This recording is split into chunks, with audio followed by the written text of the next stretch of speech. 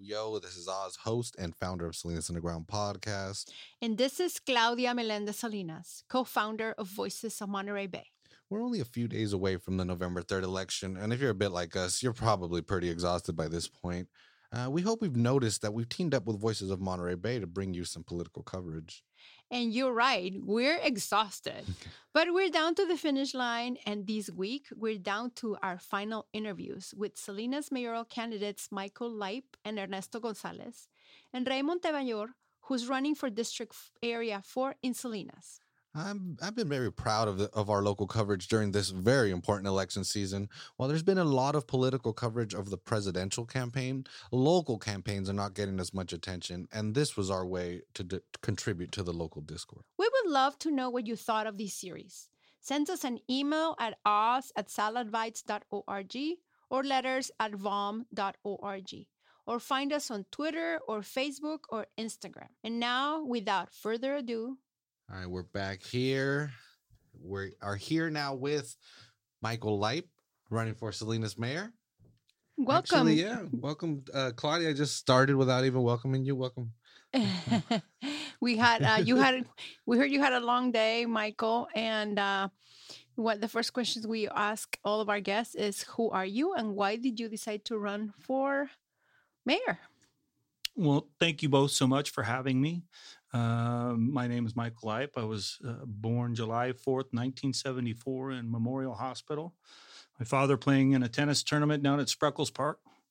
And my mom went into labor with me, and there we have it. So born on the 4th of July here in Salinas, born and raised, went to Spreckles as a kid. And family had a family business here for over 75 years locally in the agricultural industry. We had a fertilizer pesticide company and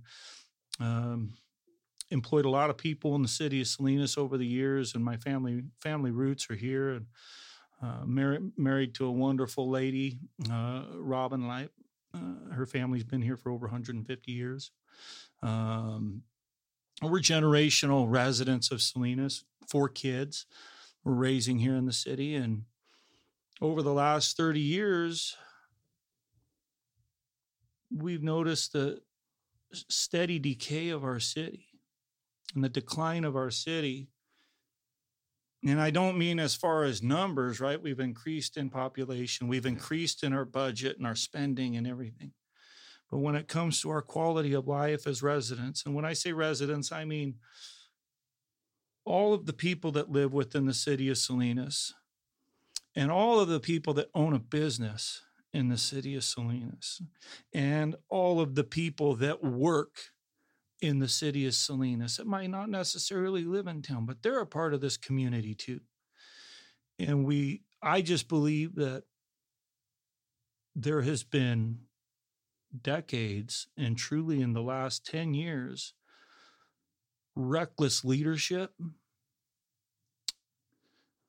inefficient and negligent management of our city, of every level, whether it be financial accountability, whether it be housing and redevelopment, infrastructure, city to business partnership. And ultimately, what I've seen is a culture within our city where the management looks at, what do the residents owe me in order for me to do the job for them? Rather than, what do I owe this city that provides me so much? And so these things have been culminating. I had a baby in March. The next day, our country locked down in arguably the craziest time in the world's history, at least for us. Yeah. I got in a motorcycle accident here in the city of Salinas, found a couple extra potholes on Abbott Street I didn't know about with my head. By the grace of God, I didn't die and merely broke my femur. And came home from the hospital. My brother came over with a tub of ice cream. And we sat and talked for a number of hours, him and I and my wife. Our late mayor passed away here. And we're talking about our city and what we have as an option for leadership. And we didn't see one that was viable for our city. And we come from a family of service, so to speak. My grandmother was woman in education in California for over 64 years, more than any other woman in the history of California. My grandfather was a senator from New Mexico. And I have a long list of aunts and uncles and cousins that are all teachers. I've always been an entrepreneur out there. I don't have time. I got my kids. I've got to make money. I've got to do this. I got to do that. Right. Very, I look at myself as having the intellectual capacity. I understand a lot. I've worked in a lot of different jobs. I've been a restaurateur. I moved pipe out in the fields when I was young. I've been a service delivery driver. I've been a realtor. I've been an investment banker. I've been a well driller. Been all these different things. And I never could quite understand, why is it so hard for me to make that American dream, right? But needless to say, we decided that the city needed a viable option, somebody that can go in. I'm not owned by any entity. I think I've spent about $17,000 on this campaign. You're self-financing it? You're not receiving any donations? I've received donations from people, and it's all public record. But I've never received a donation from anybody that would ever dream of thinking that they could decide what I needed to, say, vote on or decision. One of my competitors has spent over $200,000 on this campaign. Yeah. That's why I'm running. I'm going to spend 25 and maybe win. Well, and that's curious. I'm interested because you seem to, coming from a business background, have experience there. And okay, we were just talking about COVID, how it's definitely the craziest time in our lifetime. But what can the city do? Because again, we still don't know how bad it's. We know the city's budget was already getting affected. There was already a deficit. It's going to increase even more. What can the city do with very little resources to help its small businesses? What the city needs to do for our small businesses it goes back to that mentality I was talking about of how the city culture is. Our city's been so mismanaged and recklessly spent money that it just didn't have. And I mean, we can talk about it forever. Measure X money, $107 million sold for $38 million today to finish Old Town, which they didn't have the funds to complete, right? So they've crippled us for the next 28 years, and we have no infrastructure money, right? So when you look at businesses with this mentality and this position the city's been in, the management looks at every single way of how much can we tax out of the gate these businesses? How much in fees can we charge them? How close to balancing our budget can we get by offsetting it through business fees? Our city is not a partner to our businesses. They are a problem. And it's a mentality that's dictated from the top. And so what our city has to do is minimize the cost on the front end for businesses and do everything possible to help these businesses be successful out of the gate by promoting a very positive culture of what can we do for you to help your business be successful, and set our businesses up for the long-term organic growth of revenue stream. In the end of the day, these small businesses, medium-sized businesses, large businesses that come here, we can create an attraction to businesses to be here, to attract our agricultural community that continues to push to our surrounding towns because the city wants to charge them too much on the front. They push out, and all of a sudden, people are going to the other communities for work instead of right here in Salinas, where we could be generating that tax revenue. And why shouldn't we be? We're providing all the services for these surrounding towns. So, sounds like you would try to make the city, the government, more attractive to businesses as one of your platforms. What other platforms do you have to improve what the city is doing right now in general, not just for businesses? In general, I look at our city system and the way it operates now as being completely broken at every level. So it's really hard to pinpoint, but I've really, I rolled out on my website, electlife.com, Facebook, YouTube, and whatnot, a 6-part series of a specific plan. I'm the only candidate that's put out a specific 6-part series plan for dealing with the city of Salinas, 2-year, 4-year, and 6-year. I'm the only one that's made a multi-year commitment, I believe. I know that one person running for sure already has a committee established. You can look it up. It's at the public record as well, to run for supervisor in 2 years. So it's really unfortunate somebody's running for mayor for 2 years. It's like puts our city on pause for 2 years just so they can go and run for supervisor. Yeah. So I'm looking at financial accountability is at the top of the list. And as mayor, I plan on bringing to the city council forensic audit of the last 5 years city financials, so we can determine the utility of the dollars we're spending. What is efficient? What is not efficient? What has been a bust? What has been successful? And we need to quickly get this assessed because of this $19 million shortfall we're coming up on. Right? That's just one aspect. It's a huge aspect, but believe it or not, it's a small aspect, right? So with that said, we've got that piece, right? Well, we've got housing and redevelopment, another piece of the puzzle for me that I'm looking at, where we have an infrastructure, and this is where all these tie together. Not one is more important than the other, but we've got an infrastructure deficit. We can't fix our roads or sidewalks. Our city spent all that money recklessly. It's gone. They sold the revenue stream. They thought that they were good at investment banking or something. I don't get it.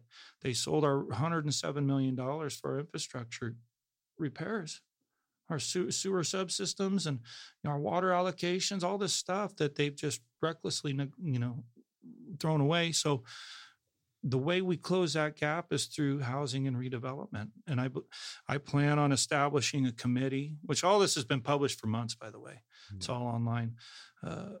That I will challenge each one of the city council members to form a committee within their district to identify blighted and rundown neighborhoods that need infrastructure. And what I'd like to do is create a new way of thinking and a new type of partnership where there can be a long-term revenue stream for the individual property owners, but to develop a partnership, a co-op. I look at like Kmart facility, for instance, over on Davis. Yeah. Right? Empty, blighted, strip mall. It's like, there's some great businesses in there. The bakery in there, they got the Fujiyama. We got a number of different stores, good stores, but are they attractive? Do those attract us to really want to go over there and see what's in there and go shop? Or is it kind of dingy and dark and kind of old and dilapidated? And I believe, you look at the houses right behind there, all the common wall houses, very inefficiently built, very underserving, people parking on the lawns, sidewalks, cramming multiple families into one home, 1,200 square feet. People don't want to live this way. New partnership where we co-opt this stuff together and we find a long-term revenue stream for each individual owner to provide profitability for everyone instead of a developer or a builder or these fat cats at the top.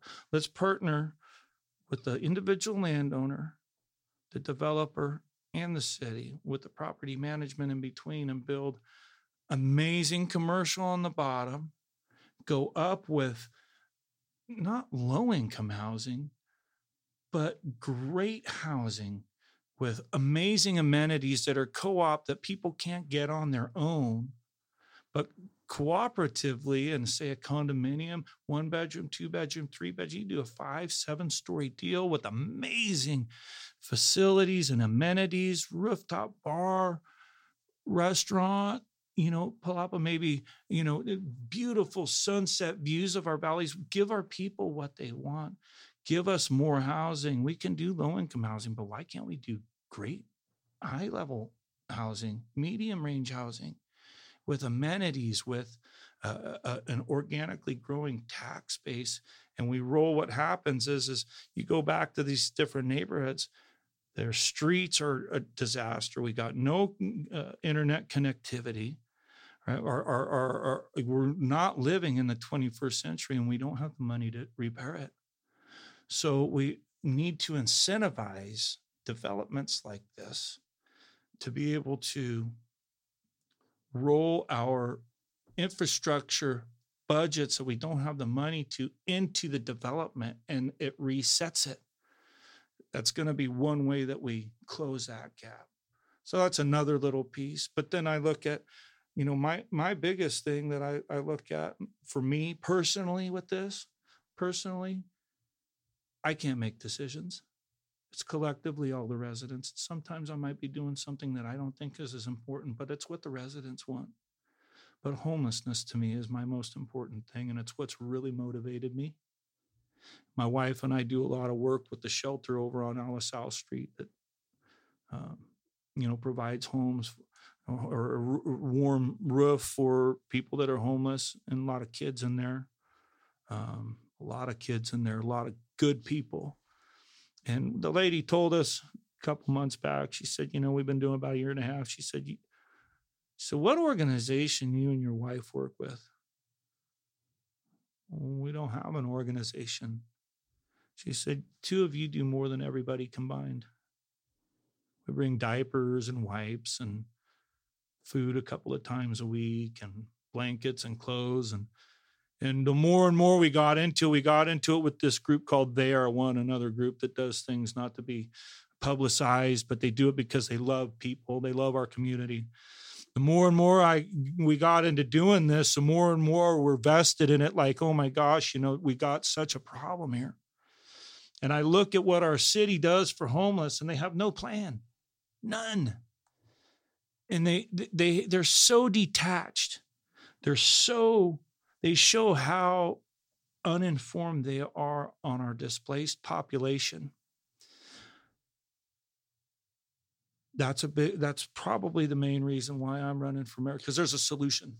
And if you spoke with people like maybe Kimberly Craig, who is also running, and also McShane, who is on the council, and other people, they will tell you that they do have a plan. And among the plans is buying, for instance, the hotel that is by the Highway 101. There's the new center that was just built in downtown Chinatown. And there's other things that they have in the pipeline. They have no doubt been very slow in building, but it's part of a plan. What would you say to things like that?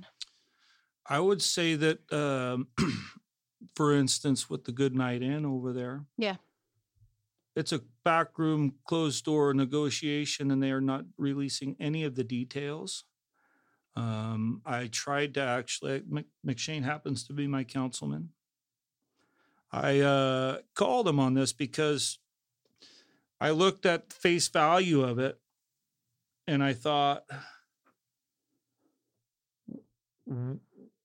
okay, you're buying the Goodnight Inn. Okay, that's about 2% of the situation. Now, what's the other 98%? Who's the third party that's going to be facilitating this property? And what is their success rate at rehabilitating displaced population? What is the structure going to be? Are these people local? Are they from out of town? What's their vested interest in the city? What's your plan, Steve? How are you going to rehabilitate these people, Steve? He had no idea. He thinks, it's 104 rooms, so we'll be able to at least house 104 people, right? I'm like, no, you should be able to house about 600 in that facility. Okay, but the thing is, their plan is to service a symptom. They want to put a Band-Aid on a laceration that's gushing blood everywhere, and the Band-Aid's not even catching the blood. But he's running for office, and I'm going to run on this, and I'm going to advertise to the constituents, oh, look at this great plan. But what is the plan? Because the Salvation Army is the greatest organization at rehabilitating displaced population. Are they in this discussion? They're not. Is the Methodist Church in there? Is Dorothy's Kitchen in there? Is They Are One in there? These are all the local groups that are vested into our displaced population, and none of them have a seat at the table, and it's a closed door situation. So I believe our leadership gets thrown a problem and they scramble to that problem and they don't have any resources. So here they didn't have a plan. The state comes up with the $600 million to buy hotels or what have you for housing homeless people. And that comes up, and because we didn't have a plan, now they start throwing darts. Well, what can we buy? Oh, the Goodnight Inn. Well, let's go pay $7 million above the appraised value of that property. So who owns that property and who's getting the additional $7 million? And the other problem I had is, did you talk to the Hampton Inn, Steve? Oh, yeah. They love it. They think it's a great idea. Oh, really? Okay, let me call you back. I got something to do. Click. I go down to the Hampton Inn. Can I talk to the manager, please? Manager comes out, happens to be one of the owners, and he manages it, partners with the Hampton Inn and the Otonii family. I said, I'm running for mayor. My name's Mike Leip. I don't want to make you uncomfortable. I'll leave if you want me to, but I had a question for you. He said, go ahead. I said, has anyone from the city of Salinas come down and talk to you about buying the Goodnight Inn next door, talk to you about putting a homeless shelter there? And he looked at me. It was 2 days after the article come out in whatever the news cycle. So not one person from the media or the city has stepped foot in here, made a phone call to us to ask us anything. He said, but we do have a problem with their valuation of that property. And so I got back on the phone and I said, thank you very much. Really nice to talk to you. Running for mayor. I'd love to, you live in town, I love your vote. Right? Go, hey, Steve. I just got one more question for you. Who'd you talk to down at the Hampton Inn? Oh, we talked to somebody. Who? Okay. Who, Steve? So this is my deal. I don't think Steve's a bad guy. I don't think our leaders are bad people, but they have no plan. Because the groups like the Salvation Army get excluded because they worship Jesus. And for me, I believe the plan is, I don't care who you are. I don't care what color you are. I don't care what you look like. I don't care what gender you are. If you've got solutions, if you want to discuss solutions, you're in the room. And we're going to solve this problem. There's a solution to this. But what they're putting on the table is not it the way it's written. So you did mention that buying the hotel is just a Band-Aid. And that's not the issue, that's just a symptom. So what's actually the cause and how would you fix it? Or how would you address it? The cause is a number of things. I look at our displaced population in three ways. We've got some people that are really good people, great people, and they've been a victim of this wage gap that we've been suffering for the last 30 years. Have the same average wage in this county we had 30 years ago, but how much does our health insurance cost? Well, back then it was free. Now it's $1,500 a month. Mm-hmm. How much was rent? Well, it was like $325 a month, and now it's $2,500 a month. How much was gas? 95 cents a gallon. Well, now it's $3 a gallon. And these people are coming into the homeless shelters with kids, just like me and my wife. Good people that can't afford rent anymore. So we've got that section, right? Really good, hard. We got another section of the homeless population. There's another really good group of people. And these people have knowingly chosen a path of addiction and alcoholism. And they're good people too. But, they've made this choice to be this way, but we got to deal with that. And the third part of it is people that are mentally ill, that are the true victims of our poor leadership that we have left behind. And those are people we're going to have to take care of the rest of their lives, and we're going to have to make that sacrifice, and there's a way to do it. But what has to happen is we need to get to the root causes. These people that choose alcoholism and addiction, we have to be able to provide a new type of structure where we teach people how to live again. You live homeless for a while, you forget how to make a bed, you forget how important it is to get up and get clean in the morning, have a meal, go to work. So we have to have interpersonal counseling. We have to have, Alcoholics Anonymous and Narcotics Anonymous as a part of this solution. We have to have vocational training. And let me tell you, there's a lot of available jobs around here.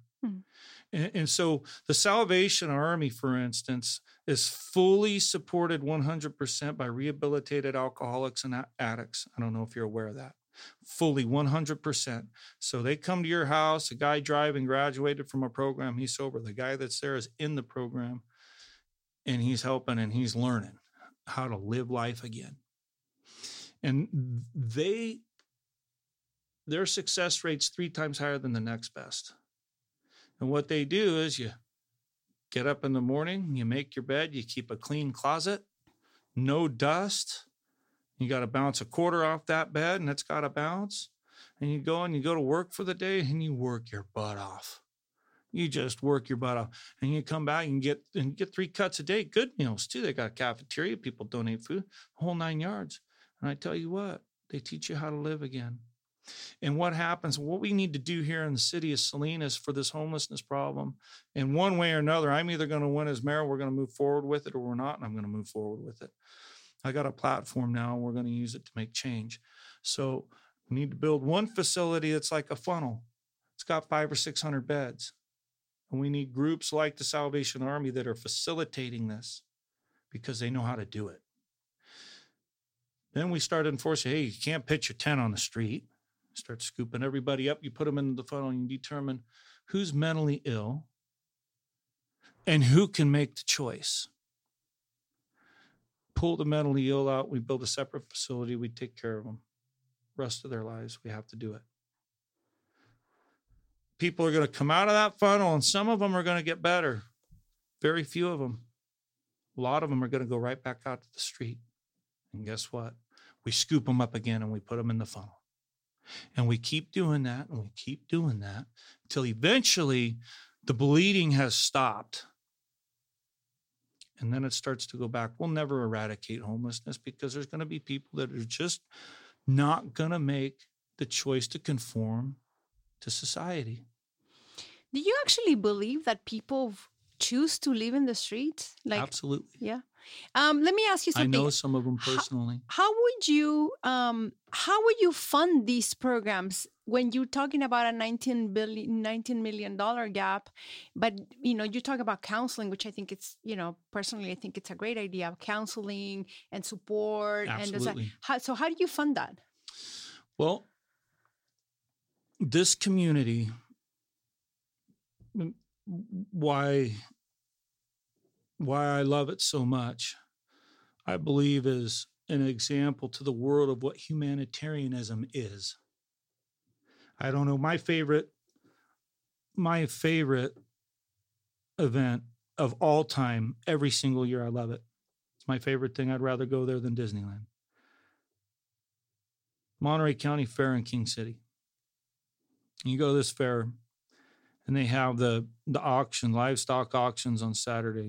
But unfortunately, this year they weren't able to do it to the capacity where the kids really didn't get the benefit. Mm. You go there, and you'll never see this on the news. You'll never see it in the media. These farmers here put millions of dollars in these kids' college funds every year. Every year. It's amazing. It's the most amazing thing I've ever seen. And you see these fires out here.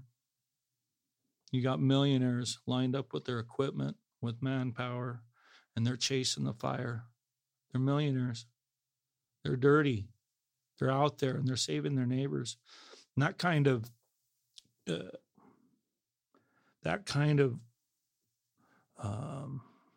culture that we have here for humanitarianism and the love that our whole community has for us, to me is just simply unique and one of a kind.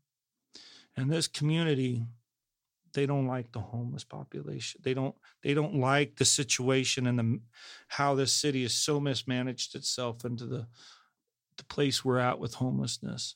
Mm-hmm. These people are willing to put money into this Mm-hmm. and to fund this. Mm-hmm. The problem is we have people spending $200,000 on a mayor's race, which is virtually a volunteer position. I make $18,000 if I run for mayor. If I win, I get $18,000. I'm not retiring on $18,000. Why are we spending $200,000 for it? And that's going to tell you why these great people of our agricultural community will not endow that money, but they will if I'm there, because they trust me. Mm. They know that I'm not going to squander that money, but they can't trust anybody else in the city. Mm.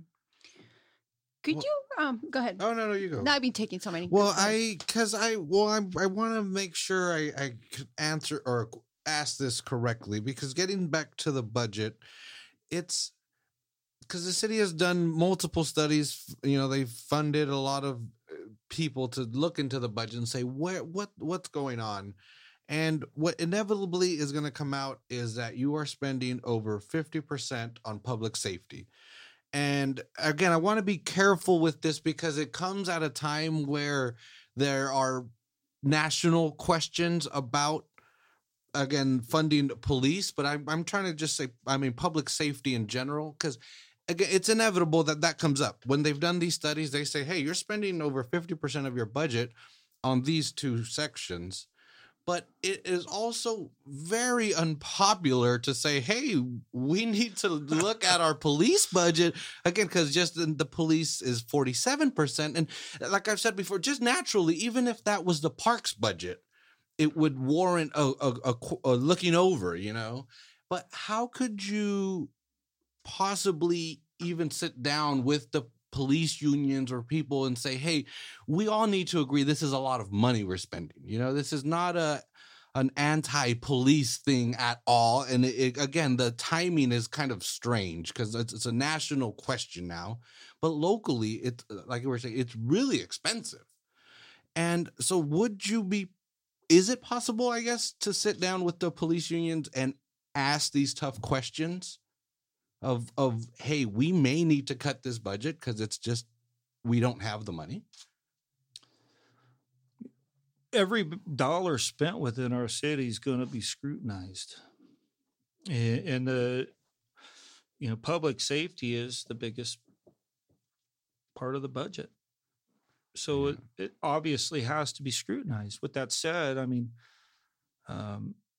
our crime has come down the last 3 years consistently at a low level, but it's coming down. With that said, I'm glad that our chief has worked hard to maybe implement some things to do that. But at the same token, we also got to look at our chief and say, hey, we're one of the most dangerous cities per capita in the state of California, in the nation for that matter. So I was very glad that she's been able to maybe make some strides on a little bit of relief on our crime. But at the end of the day, it's still bad. So we're spending all this money, yet we're still not achieving a, safe community in the standard of all the other cities in the state of California. So it has to be scrutinized. I believe that there are different partnerships that we can do. We saw an example of that the other day when they made a bust on that murder ring that was going on, the 7 murders that happened to these kids. The federal government played a big part in that. And I think that there's some partnership that we can have. Part of our police budget, if you look at the overtime that's being paid to officers, right? Well, then you got officers. Well, what are officers good at, right? Well, they're good at serving and protecting the public servants, right? But what are they maybe not good at? And what I would say is they're probably not good at reports and paperwork and things like that. Right. So I believe that we need to look at the different processes within our law enforcement, or what is it? The City Services of Salinas, or they got a new name. Oh, right? yeah, right. Police services. Police services, of police Salinas? services, and then you don't want to say service. It's got to be services because it's got different connotation Yeah. in Canada or something like that. So anyway, but I like what they've done in it, but we need to look at, maybe we need some more maybe administrative assistance, that, and not to say that it would be a lower level of pay, but more efficient, where we're not having to pay overtime to our officers who are being overworked, that have a firearm on their side working overtime. I think that we need to be able to hire some more officers. We need to hire some administrative assistants, get the paperwork out of the officers' hands. We got technology, everything's transcribed, everything's recorded.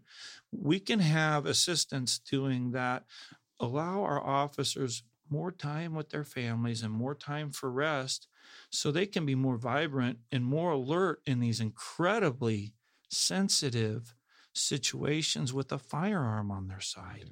And in an instance, there's another big thing that's on a national level too with this, but applicable at the local level 100%, is I believe we need to add social workers to our law enforcement, not to replace any officers, but they need to be added. So in a sense, we need to refund, not defund, our law enforcement. And we need to send these social workers out on the domestic calls, accompanied by an officer with a firearm for protection, right? But we don't need all our beat cops in the middle of the throes of passion of a husband and wife, in a situation when they got a gun. I mean, it's like, get the social worker in there. Let's have real conversations about what we need to do. All the national hype and all this president, who you voting for president? That's all I need to know. It's like, well, I'm running for the mayor of Salinas here. Okay. Yeah. Give me the sanctity of privacy, because our elections won't work if we're not private. Yeah. My ideology on that is not going to affect, because being mayor, it's not a party deal, Yeah. Well, the issue has become political, for better or for worse. I'm not gonna, obviously we're not gonna ask you that question. Right. I mean, I really not going to. Speaking of that, next question. Who are you voting? Speaking of that, well, what I want to actually is, I do want to switch gears a little bit here and ask you a question we've been asking most of our guests, and it's, what do you consider great leadership? Who are leaders you admire?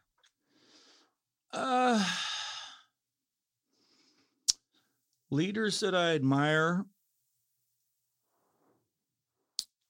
Or tell me what good leadership is, either one. I look to good leadership. I look to people that are honest, people that speak with passion and love. I believe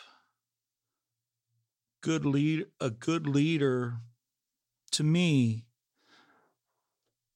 the definition of a good leader, a great leader, is one that understands that they're not great at everything. The ones that can seek out those that are great at the things that are of the shortcomings of that leader, and can inspire them to see the vision and want to help. A great leader is going to say, I'm not really good at this, but you know what? Claudia's really good at this. Claudia, do you see my vision? Can you help me? And that's a true leader. That's great. I know that's what Abe Lincoln did, right? And many others. I would imagine. I'm just thinking about. I'm not a big history buff. I mean, I know Abraham Lincoln was the founder of the Republican Party and ended the slavery in our country. They call him Honest Abe. So he's honest. They said he is, so he must have been. According to his nickname. Well, I have a question. You mentioned earlier about, again, like Kmart doing infill type housing and all that, and more market level stuff. And how can we, Because I like that. I like that idea, but I feel that as the Bay Area gets more and more unaffordable, and I keep mentioning my obsession with the train coming, where finally, within a decade, we'll have a daily train going from Salinas to the Bay Area.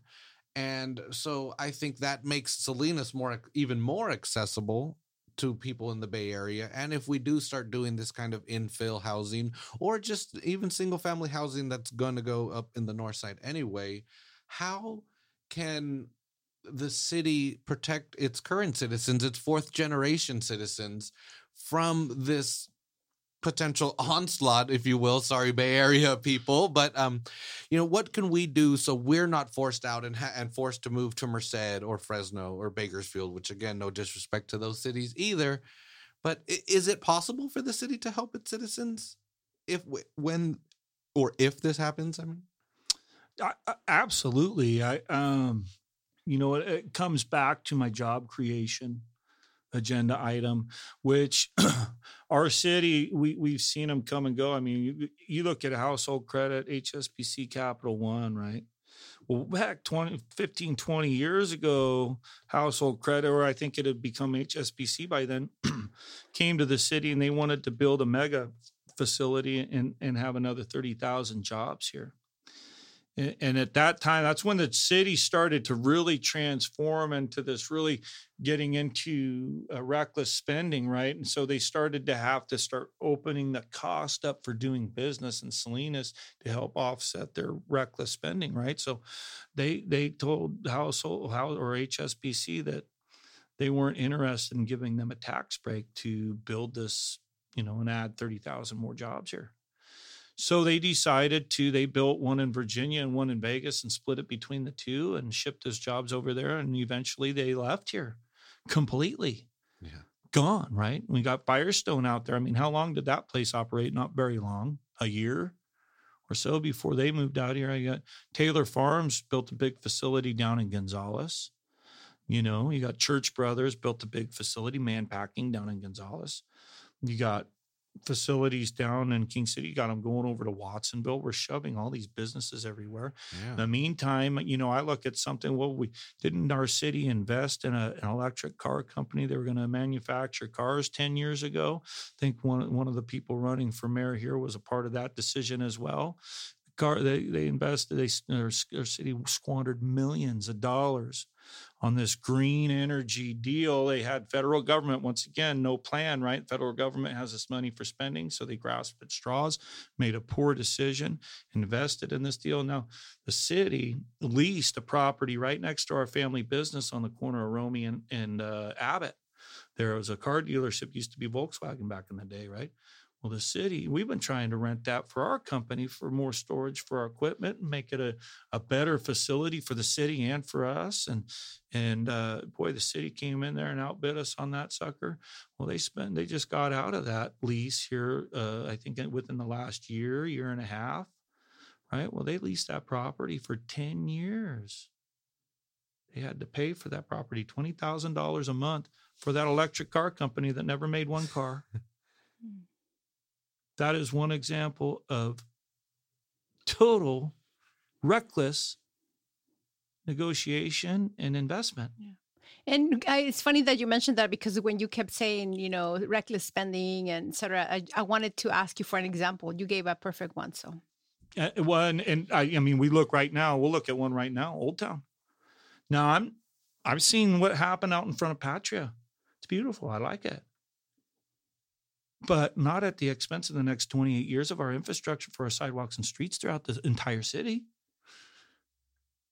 What are you people doing down there? In the meantime, we got our city attorney strong-arming and suing our local businesses, squeezing them, trying to make them sell their property at a cheap value because they want to consolidate the ownership of Old Town. Another example of corruption in my eyes. These are the things, and we can go on. We can go.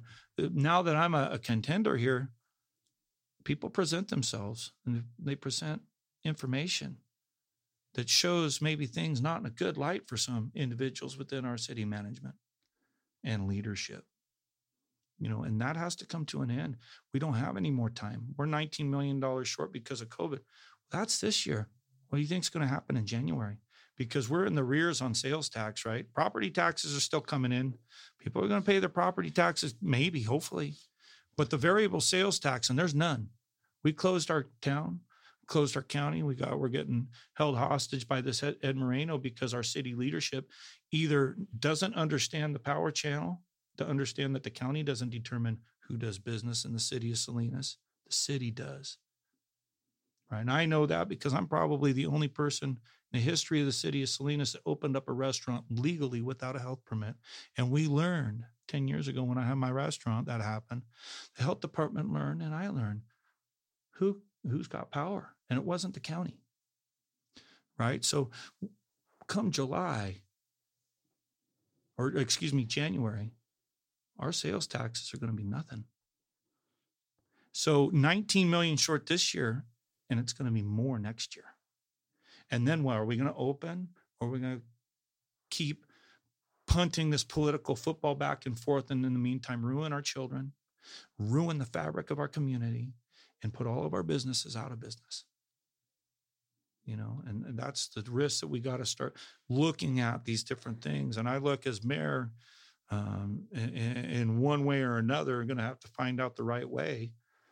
But we're going to have a disclaimer on every single business in the city of Salinas.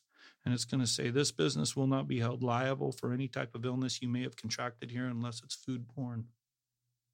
And what we're going to do then is advise our businesses. We're going to put that. We're going to advise our businesses to, open up safely. We advise to the guidelines of the CDC or whatever the authority is that's doing it. However, if you want to go back to your capacity, say, for instance, as a bar restaurant, pre-COVID, you don't want to have masks at your facility, fine. People can choose their health risk and say, I'm not going to that business. I'm not going to support it. And you can tell the business, if you want to have a 25% occupancy, everybody wears masks, got plexiglass everywhere, good luck.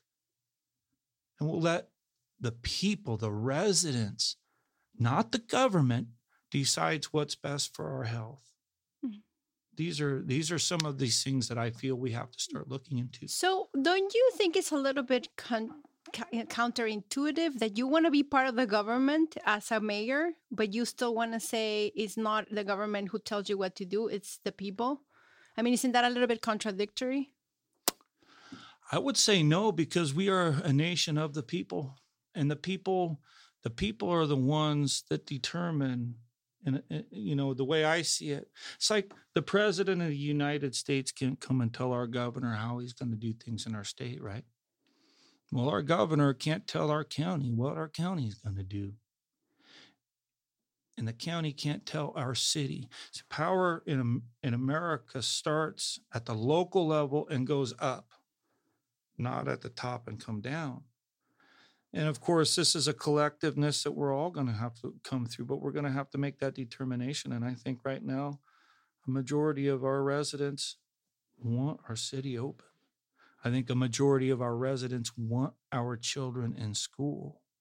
And I think a majority of our residents definitely want us to be mindful of our senior population. That's really the ones at risk. But, we got 85, 87 people, maybe 89 people now that have died of COVID in Monterey County. That's a tough curve to flatten. And when you look at it, if we're in a pandemic that's going to kill everybody and we're all at risk, how come not one of those has been a homeless person that's living on top of one another, not wearing masks? So I've got some real questions to our, I think there's a lot of the science community that exemplifies some of what I'm talking about, but it gets suppressed. And there's a lot of the science community that says other things that gets advertised. And so we're all out here determining, being that we're the scientists and whatnot. But the reality is we understand our own health concerns. And we've all been touched by COVID directly. At this point, each and every one of us has been touched directly by it, I guarantee. And the only people I've known that have died are people that have drank themselves to death. And that's odd to me. Yeah. And I just, my kids aren't going to school. And school for a third grader is not nuclear science. It's how to play with other children constructively, understanding their schedule and importance of being on time, completing your task and accomplishments, whatever that might be. And that might be the kickball game out on the playground. And right now we're destroying our kids every single day. Why? Because some elderly people want that ability to go outside. So, it's like, well, just shelter in place. If you're at risk, shelter in place. Wear your mask at home alone if that's what makes you safe. But we got to stop destroying the fabric of our community. I hear you. I think that there's a lot of concern out there in the community about COVID and what is done. And there's been calls in some parts of the country to reopen the economy. There's also been lots of reports about how when things reopen, people don't come out because people are just scared. So it's not really that the economy is not open. It is open in a lot of states in the eastern part of the United States, and people still not coming out. So I think that is one of those things that have to be balanced out, because yes, we can say we're going to reopen, right? But what if people don't want to come out? And we really won't be able to see that in California until the economy is reopened, so to speak, like you say with air quotes, right? Yeah. Well, and I think that the bigger point is that we need to take that out of the decision-making of the government.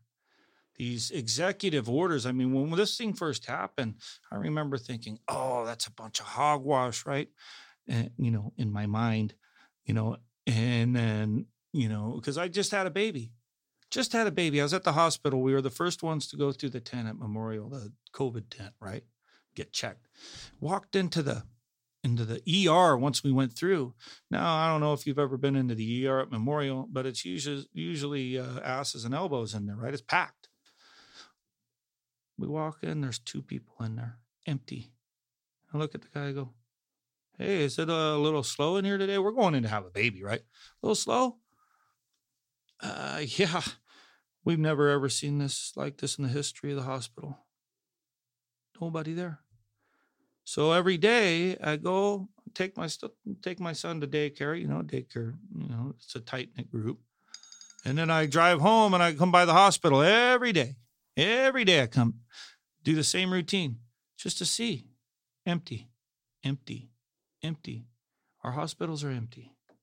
They've been empty. And so the first few weeks, I remember then they wrapped up all the playground equipment a week later. So I just had the baby. I take the kids down to the park. All of a sudden now they say you can't play at the park. No, oh man, this is, I don't know if I believe all this stuff, right? But every night I go outside out the back and listen to the birds. Any dead birds laying around? What's the first thing when a pandemic? Like birds die, right? Like birds start acting crazy and flying into fences and stuff. And I'm like, well, if the virus affect the birds, yes, but this virus is affecting humans. Well, I understand that. But I think of like the birds, right? The birds, like if there's something crazy, if there's a pandemic, the animals are going to start going goofy, right? An earthquake, you got cats jumping around. The animals have an intuitive nature, right? So, but now we're 7 months in, and like I said, we've each been touched by COVID, and we understand it individually, and we understand our risks. Me, I have no risk with it. My children, no risk. My mother-in-law, been through cancer, chemo, some other things. She's got a little risk. She needs to be careful. She needs to take precaution for her health until there's a vaccine. When there's a vaccine, I don't need a vaccine. I'm not at risk. So I think that there's been a lot of politicization. I think people go, well, there's infection rate. What is the infection rate? What does that mean? So we tested, 5 times more people, and we got 3 times more infections. So in actuality, the infection rate comes down because we're doing way more tests. Right? But what does that infection rate mean? Is those people that are sick or asymptomatic? Are they on respirators and dying? Are they, so there's so much, they put out a statistic on TV, one that we've never ever seen before in the history of the world on news: infection rate and the amount of deaths. But they don't tell you that over 600,000 people die a year of heart disease because of McDonald's and Burger King and Jack in the Box, places like that. So when we start to put things into perspective, you never want to look at death and say, well, that's a good number. I mean, how insensitive does that sound? Right? But we have to put it in context of 340 million people in this country. And we got to also look at who's dying and what other things are involved in that death. A lot of minorities, a lot of Black people, a lot of Latinos are dying. A lot more than white people. And I think that that's a big concern for minorities and people of color. And the city and the county is 70% Latino in the city, 50% in the county. Do you think those concerns would be your concerns as a mayor of a city that would be leading this population? Absolutely. Anything that has to do with the residents of the city is definitely a concern of the mayor's. But I'd also revert back to, in 7 months' time, we've had, 87 people die in the Monterey County? 91. 91. So it's up to 91. Yeah. Right. And 91, it's, I don't like anybody dying, but what else did those people have besides COVID that died? Yeah. And, and not that to minimize it. I don't want to minimize the deaths. That's not what I'm trying to do here. But what I'm trying to do is exemplify that we didn't have an E. coli outbreak in our Romaine this year. So if these people, maybe they die of congestive heart failure or something and they had COVID that helped induce that, well, maybe, if these people ate a Caesar salad or something, the same thing would have happened if it had E. coli in it. Right? My point I'm trying to make is so many, I would say an overwhelming majority of these people, the writing was on the wall for the number of days they had left to begin with. And I think that's a point well taken. I don't want to minimize it. That's a point well taken. I guess that also what I've been hearing from scientists when they talk about these, and I do listen to what scientists say. I think they're kind of like I'm a nerd because of regarding that, is that it is not only the death we should be looking at, it's also the long-term health effects that people are suffering. And people, if people cannot work for a year or 2 years because their lungs have been compromised, then we're affecting the economy because people are not as productive. And do we want to have a nation of people who cannot be as productive because they have been now damaged long-term by COVID? And I think that that's one thing that gets lost in the conversation sometimes. And that's why I wanted to bring it up. And that's a great point of it. But with that said, it's understanding that there can be some long-term effects from this. Now, I've known people that have gotten it and they're fine now. I also, people I'm directly related with, another gentleman that had it, and, he had some other ailments, diabetes, degenerative disease in his leg. He was really overweight at one time and skinnier now. Well, he was out for a month. Mm. It took him a month to get over this. Yeah, it was a sickness. I definitely wouldn't deny that COVID exists, but what I would say is that the amount of damage, because we haven't seen it yet, and you look at the long-term effect. The long-term effect on our children and on us that are, I got to watch myself now. I'm 46 years old, so I feel like I'm 25 in my head, but middle age, younger, our lives are destroyed right now. Absolutely destroyed. Our cities are going to be bankrupt. So please, the elderly community that has the choice to shelter in place, the elderly that has the choice to put on a mask if they feel they need to.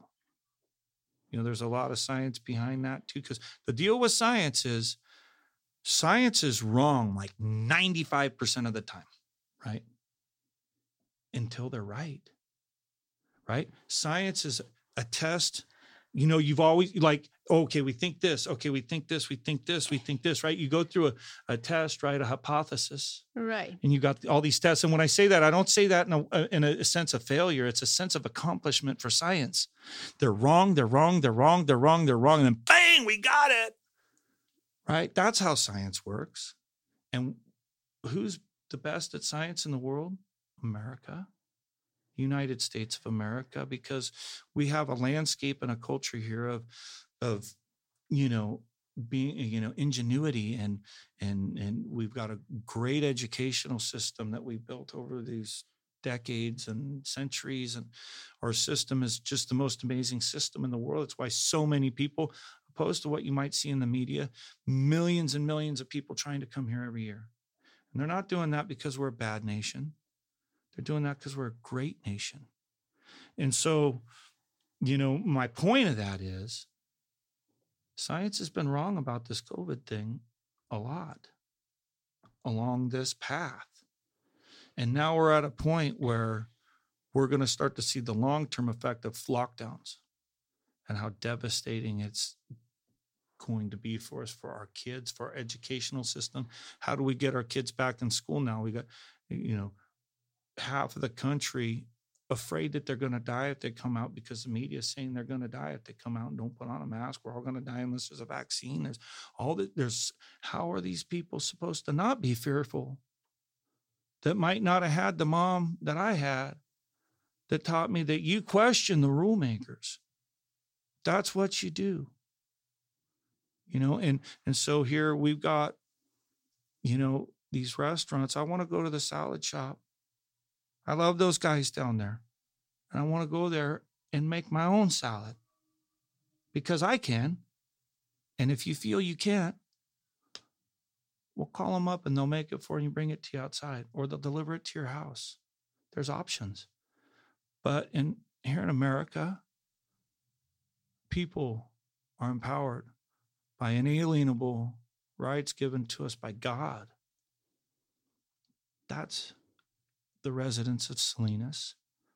And that's what I look to bring to the city of Salinas, to be that we can make our choices and we're going to get stronger as a community together. All of us.